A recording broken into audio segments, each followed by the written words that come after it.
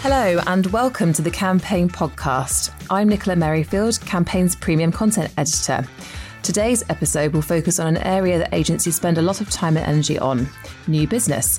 But before we get to that, we have some of the Campaign team here in the studio to talk about some of the latest news and events. We have Coral Cripps, Campaign's technology and gaming editor, and Gideon Spanier, Campaign's UK editor-in-chief. Hi to both of you. Hello. Hey. So this week on Campaign, we had a look at agency staffing and what's been happening around employee churn. The analysis, which is available to knowledge readers, found average staff turnover at agencies is still high. Gideon, can you give us some of the details?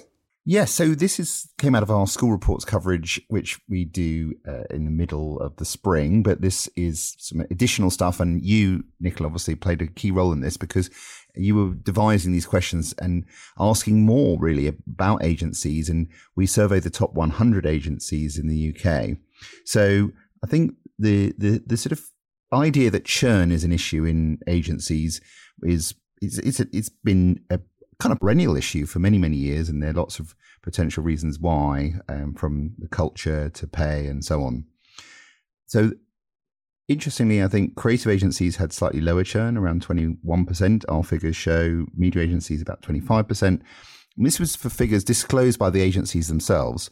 And they really were, they varied a lot. I mean, one agency had 48% churn. We don't identify the agencies, but that's a high level of churn, right? Yeah, it certainly is.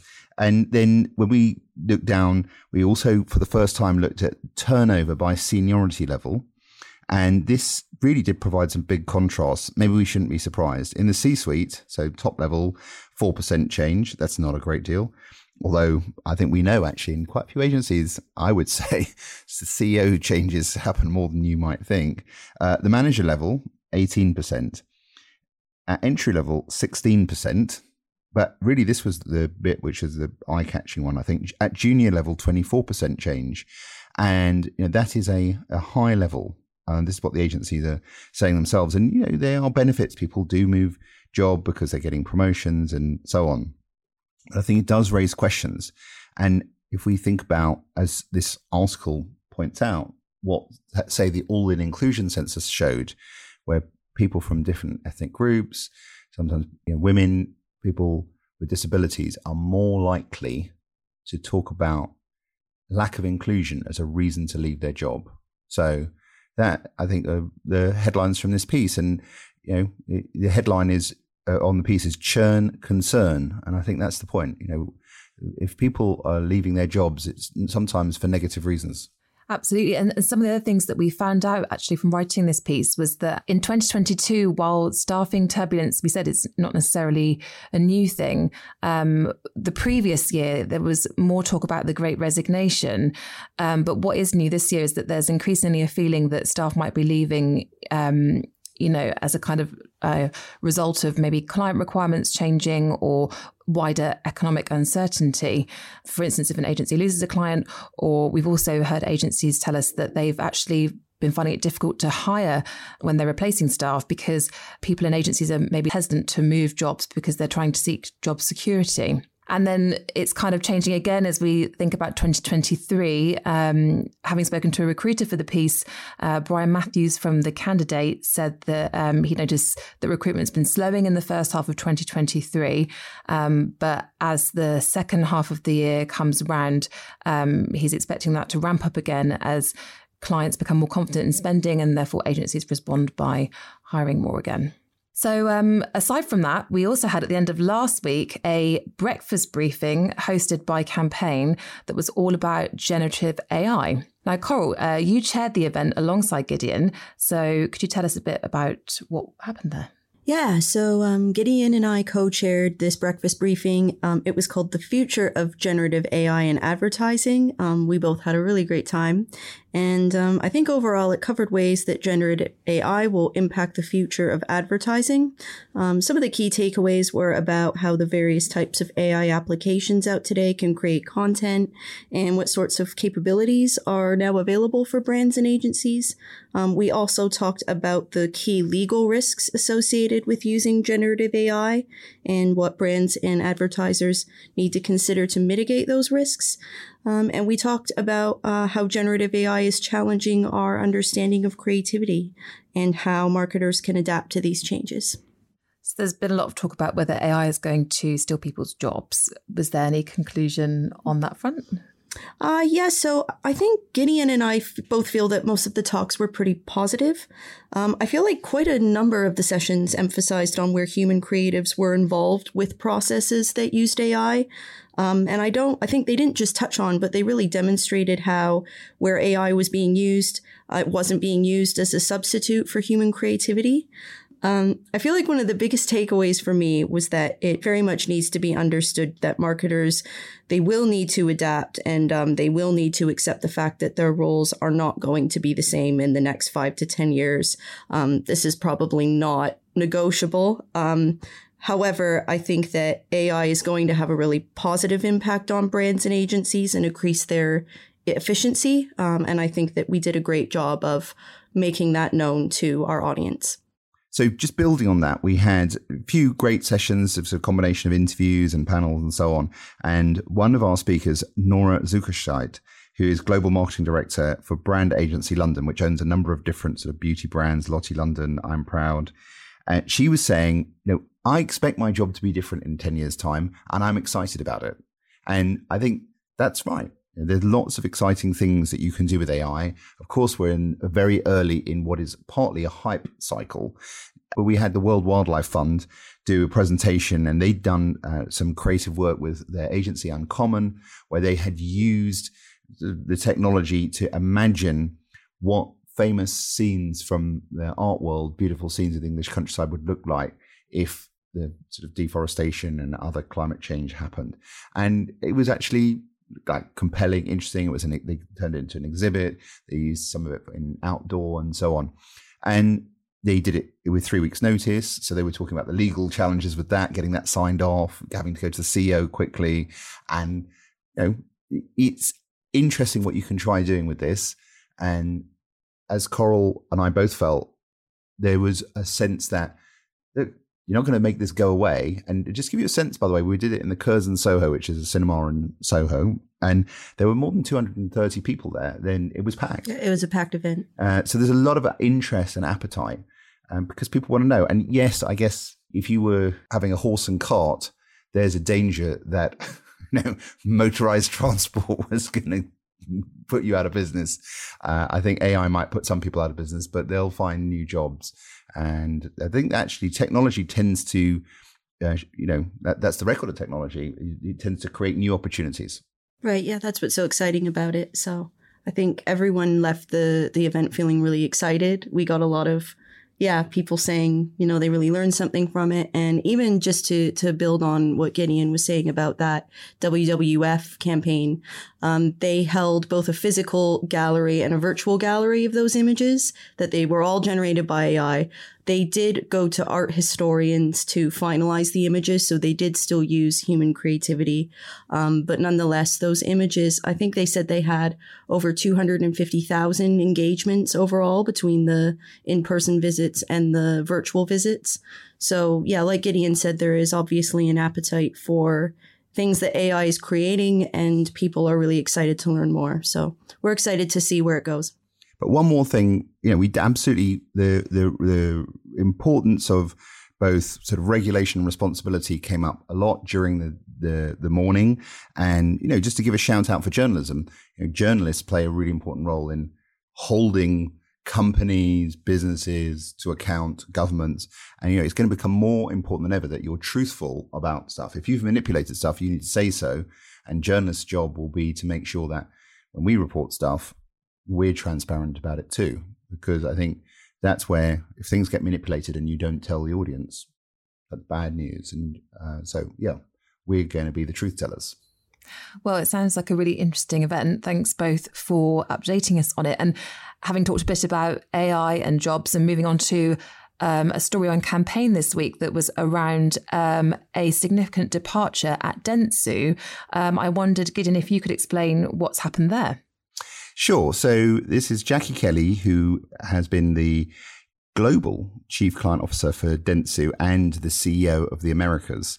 And she's moved to IPG, which is, one of the big rival agency groups where she used to work, and she's going to be their chief client and chief business officer. So I can tell you that this was a rumor going around at Cannes just a couple of weeks ago, and then I managed to get that confirmed. And it took a couple of days. And I think the significance of this is that Dentsu is one of the 5 biggest agency groups in the world, and they have been trying to bring their core Japanese business together with the international business. But it's been quite painful. Last year, Wendy Clark, who was the CEO of International, left, and Jackie Kelly was the second most senior woman after Wendy. So for them to lose another senior woman in itself is a negative, in my opinion. But obviously going to a rival, people do come and go, but there have been a number of other departures at Dentsu. And I think one of their challenges is, just as we were talking about agency churn, if there's not stability in your senior leadership team, questions are asked.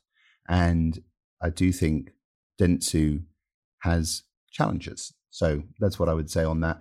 In terms of going back to Interpublic is the 4th largest of the groups by certain measures. Actually, Dentsu employs more people, around sort of 68,000. IPG is more like 58,000. But the challenge, I think, at IPG is they've had a very good 5 years, but actually they were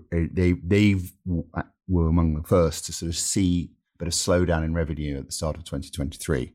And it's a tough time, and you've got to get closer to clients. So I think the appointment of a chief client and chief business officer at IPG is that sense that these big global pitches, which are quite rare but very valuable. We had Pfizer this year, Coca-Cola a couple of years ago. These are the kinds of things, very big pieces of business where you need to really have someone who's good with clients. And for Dentsu, Jackie Kelly leaves a big hole. Michael Komansinski will replace her as the CEO for the Americas, but the chief client officer role they are letting slip for now. And I'm sure Dentsu will say that they have a very strong business, but the truth is I think some people in the market wonder, who is the key person for a big client to go talk to at Dentsu? Well, thanks, Coral and Gideon, for that roundup. And now we're going to move on to the next part of the episode. For that, we have 2 guests joining us who are going to talk us through the latest pitching trends and what's coming down the line for the rest of the year.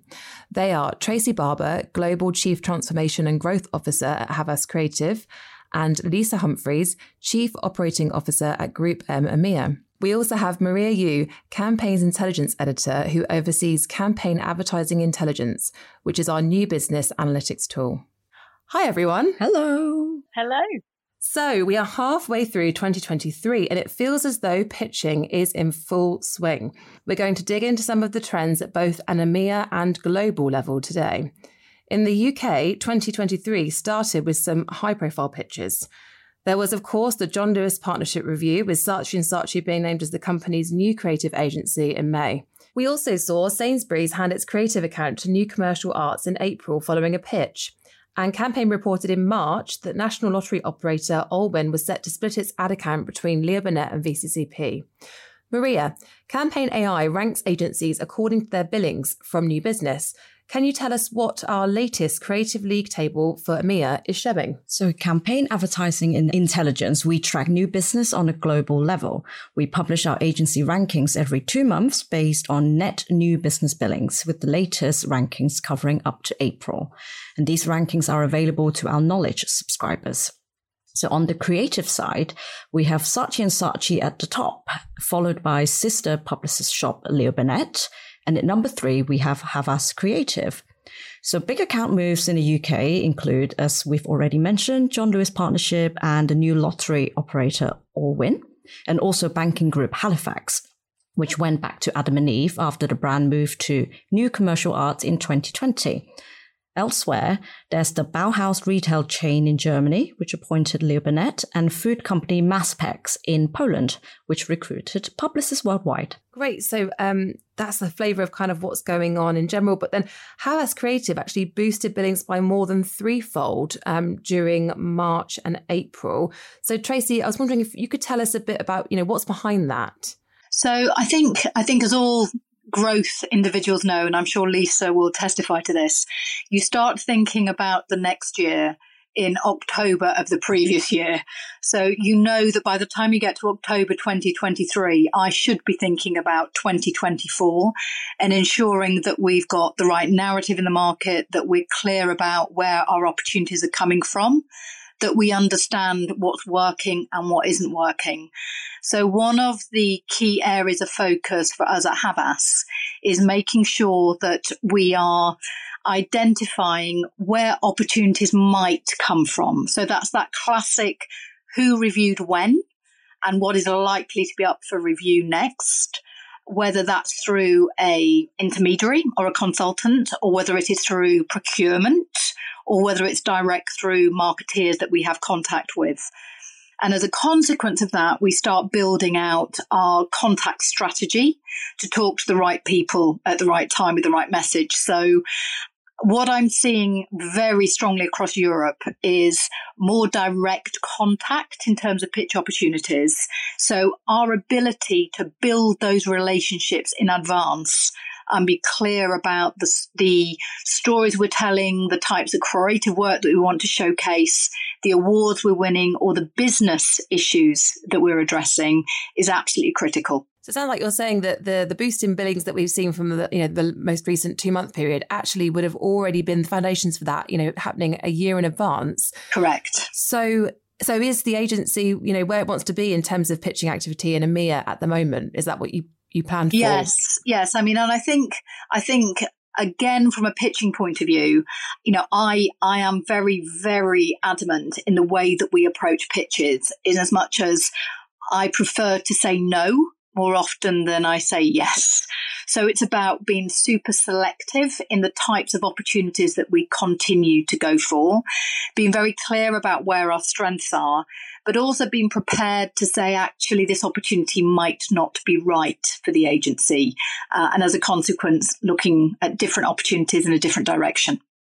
And why might it not be right exactly? What are the considerations? So again, every agency has a different narrative around this, but we use the same 3 criteria. It tends to be, does it give us fame? Does it give us fortune? Is it fun?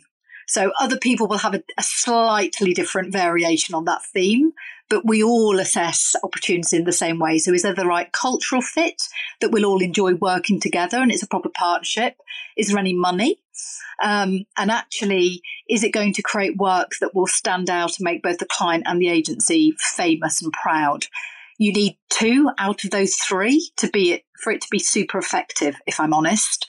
And we can play around with, what 2 of those criteria might be, but you need to get that level of commitment behind an opportunity for it to be right for both the client and the agency. So you've just laid out the criteria there, which is interesting. But are there any pitches or pitch wins that you've seen in the last recent few months on the creative side that have kind of caught your eye, where you sort of found them interesting, or maybe you felt that you would have gone for them, or what's your take on what's been happening?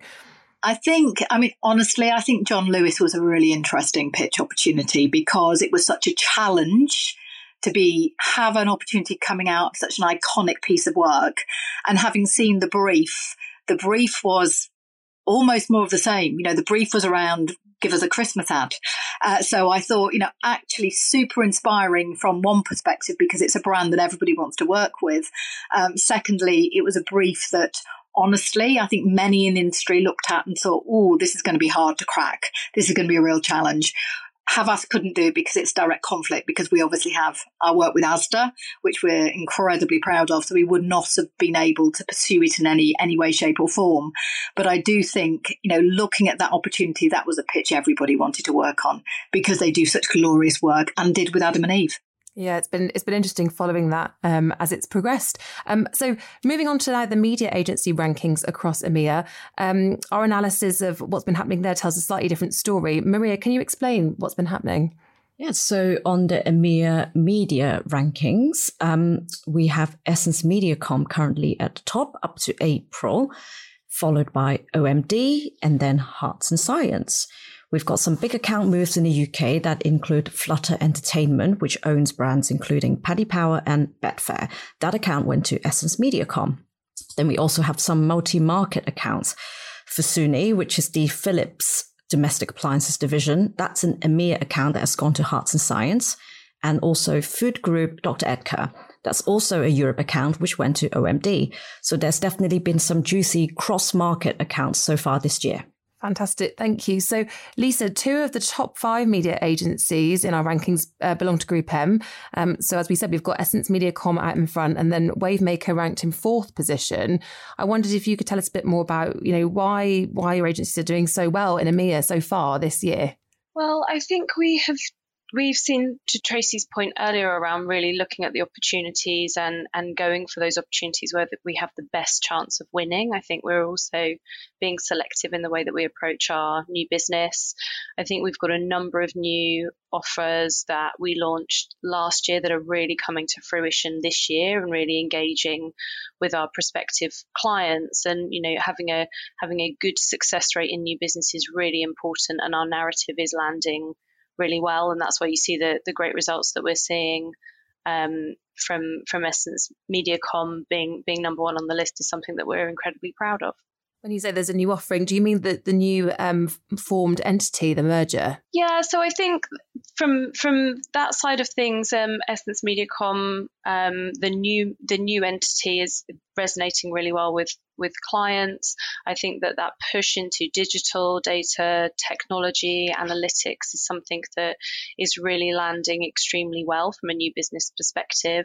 And also the real investment that we've made in our performance organization globally in the last 18 months, I think, is really starting to gain enormous traction. So I think it's a combination of those things. Interesting. So just to remind ourselves, so it's in January that the 2 agencies, Essence and MediaCom, formally launched as a joint agency globally.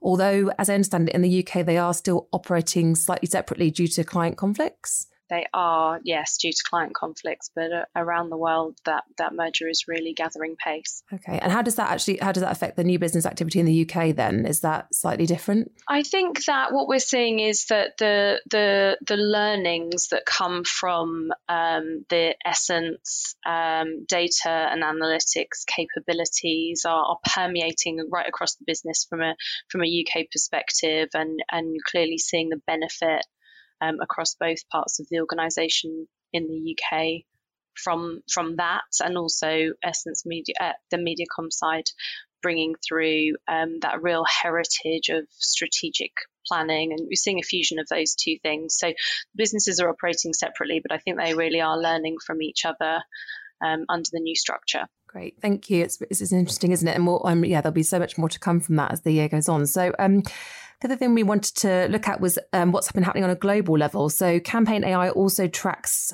new business billings worldwide. And so it's interesting to see the differences and similarities that shows for different agencies. So globally, for creative agencies, in our rankings, the 2 top spots remain unchanged by the end of April. But there were some other big changes too, weren't there, Maria?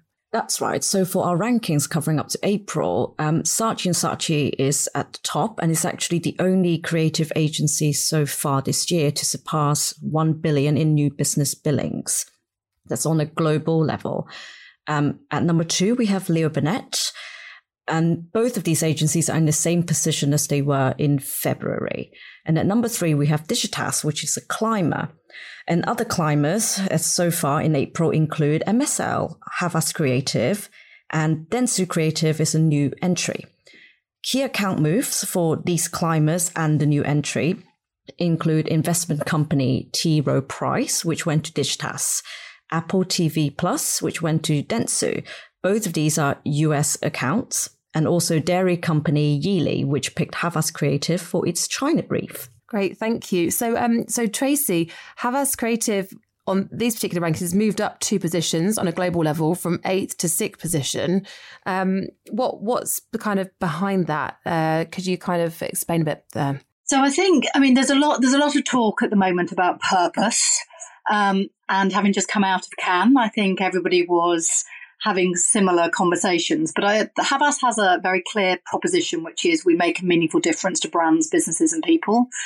And the way that we focus our energies is looking at how we drive business to not just grow, but to grow well. So that's actually thinking about that whole balance of people, profit and planet. And what we're seeing through a lot of client opportunities coming through is how we can ensure that we deliver effectiveness, not just brilliant creativity, but actually how we can drive business growth and grow in the right way. And one of the wins, and it wasn't necessarily mentioned in the assessment that you've just done, that we're particularly proud of, is alongside our sister agency, BTC. Earlier on this year, we won Danone globally, which again is a fabulous creative win with a business that has a very clear vision. And actually seeing those businesses with that level of vision, again, coming out of Cannes, which is, we've all been there or been talking about it. The work that we did for Reckitt picked up some incredible awards this year in the autism work. And we got the Grand Prix for Good from our Havas Paris agency. And again, that whole narrative of creating work that generally makes a difference, I think, is driving more pitch opportunities and more pitch wins, frankly. So, and how is Havas Creative in a strong position then to win those? What are there particular things that are going on at the agency which mean that you can succeed when it comes to sort of purpose-led briefs? So we have a very strong study, which is a piece of intelligence called our Meaningful Brand Study, that was relaunched this year and sits across both media and creative. So we have one mission and one methodology. And I think that integrated story, again, certainly for Havas, is becoming more and more important. So the ability to say, whatever the problem, we can actually address the problem in the same way with teams that work together without individual silos is becoming more and more a demand from both procurement and from clients. And being able to deliver that in the right way, I think is showing up in terms of wins. It's interesting as well that you mentioned about Cannes earlier on, because there was some talk about whether the awards would move away from purpose potentially. What's your kind of take on that and where things are heading more long term? It's really interesting because I think, when I look at the awards that we won, and we had for the size of business that we are, we had a very, very successful year. The ones that we are most proud of is actually we won a gold for creative strategy for Reckitt and the My Autism and I campaign. And I think that strategic point of view of how we are delivering change is something that again and again is delivering more prevalent. So I think people will be looking at what work is driving business change or business results rather than just being awarded for award's sake. The other thing I wondered whether, when we're looking at the statistics in our rankings, which agencies do you see as your kind of closest competitors in terms of new business on a global level? What's the kind of criteria for kind of, sizing yourself up, I guess? So my point of view is I compete against everybody. So genuinely, I think what's interesting again is that on a global point of view, there are, because I look after all 74 of our villages worldwide from a creative perspective, I'm very aware of the difference between MEA through to Italy, through to the US, through to the UK. And we have different competitors in each market. It differs. It very much differs by agency group and where the strengths are of the individual agencies. But you know what I think is important is being very clear about what you stand for as an agency and who you are. When people talk about who are we up against on one particular pitch, my response is always, do you know what? I don't care. Our focus is on doing our best work and focusing on the client rather than on our competitors. That probably doesn't answer your question, but it's the truth. It's okay. It's so interesting to hear. And the other thing I wonder is, so again, going back to our rankings, when there are agencies such as MSL and Digitas gaining significant new business billings in a period, but overall they've still won relatively a small number of accounts so far this year, it kind of brings up the debate around, volume versus the value of the account. So what's your take on that for, creative agencies? What's your viewpoint? So I think it's a balance, isn't it? I don't think you can be brilliant globally without being brilliant locally. And I think that's really important. And going back to, I think the point that Lisa made as well, I think it's about being very, very clear about what your individual capabilities are and what you feel culturally is the right fit for you as an agency to create partnership. Because I think I did a session at ProcureCon before Cannes, and we were talking about the agency-client relationship and how essential it is to have openness and honesty between agency and clients about what the right solutions are for both. And I think sometimes it is, and we did a piece of research that said that 58% of brands are actually feel that their agencies aren't delivering. That was nothing to do with Havas. That was across the entire agency-client relationship.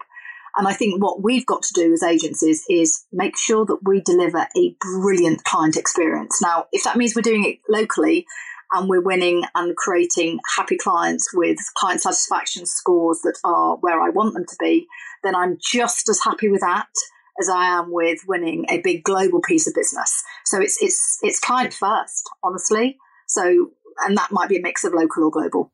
It's a challenge for everyone.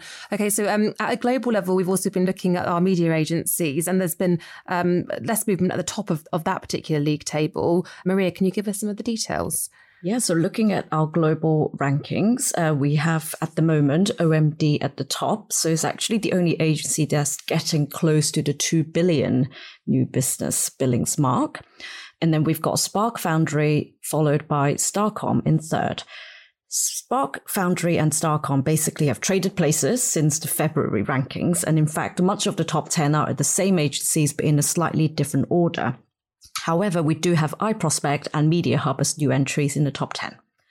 And there are some big names when we look at the reviews so far this year, particularly in the US. So they include L'Oreal, Comcast, and Adobe. So they went to OMD, Spark Foundry, and Wavemaker, respectively. And the biggest global account so far was Jaguar Land Rover, which chose Hearts and Science. Fab, thank you for that overview. And then we've also got Mindshare in number 4. So, Lisa, what's your view on how the league table's looking so far, and how Mindshare is doing so well in that kind of global setting? Yeah, so I think Mindshare have just been awarded Media Network of the Year at Cannes, something everyone across the network is incredibly proud of. And I think what you see there is a real breadth and depth globally of creative excellence, of strategic insight, and actually with some of those awarded campaigns of a real commitment within that partnership from clients and from the teams at Mindshare. You see some of those campaigns are a real evolution of strategies that have been in place for a number of years, and I think those are winning through. So I think that's definitely something that our all clients are always looking at, and Cannes clearly a really important part of our year for that reason, amongst many other reasons.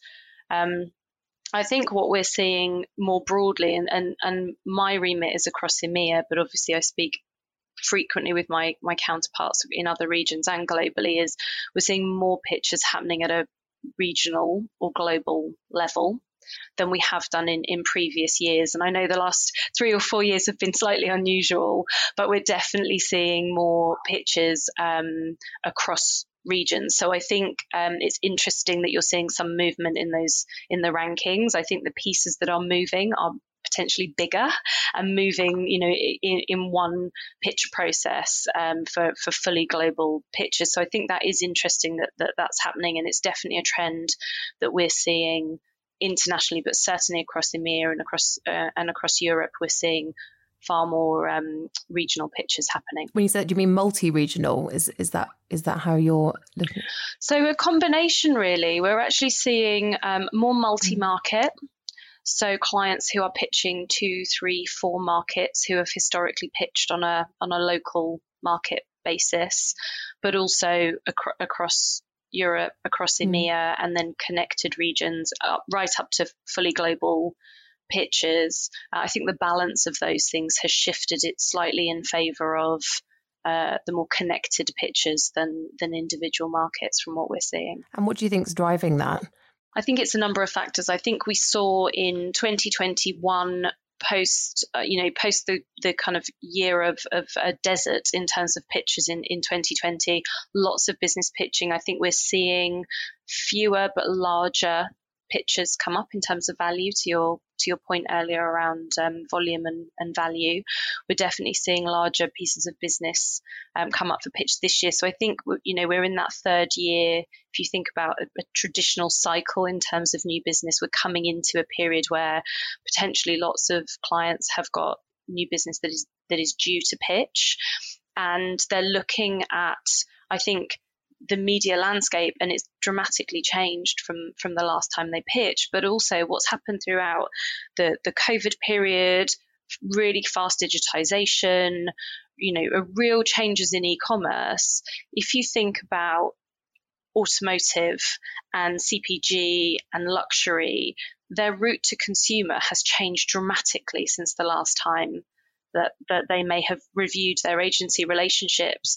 And so now what they need to make sure is, that their agency partnership can deliver tomorrow for the things that they need, but also can cope with those new routes to consumer and the changes they're going to see over the next contractual period, where we see large clients with high volumes of first party data or a real interest in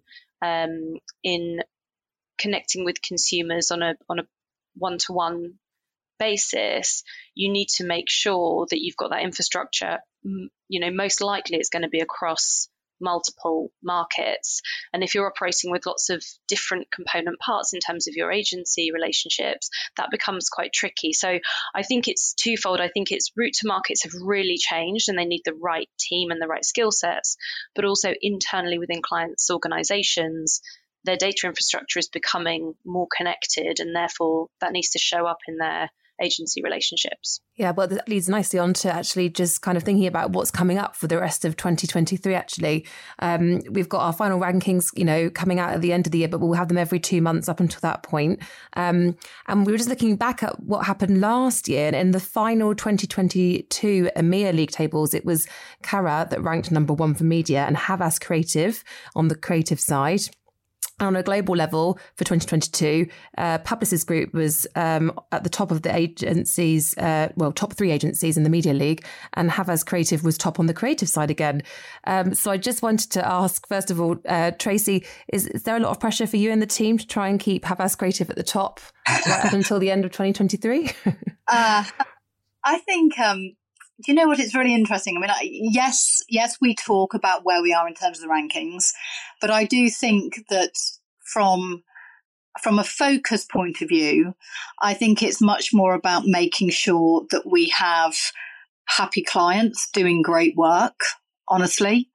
And I think that if that results in wins, that's great, but it is happy clients make great work, and which means we keep growing, so that actually what I'm proud of in my role. So, you talked about my rather ridiculous title, but what is important about it is that it's not just about growth. It's about how we transform the client experience, what new products and services we bring into our remit, whether we can pull on our studio's capability, what new acquisitions are going to make a massive difference in terms of the way that we go to market.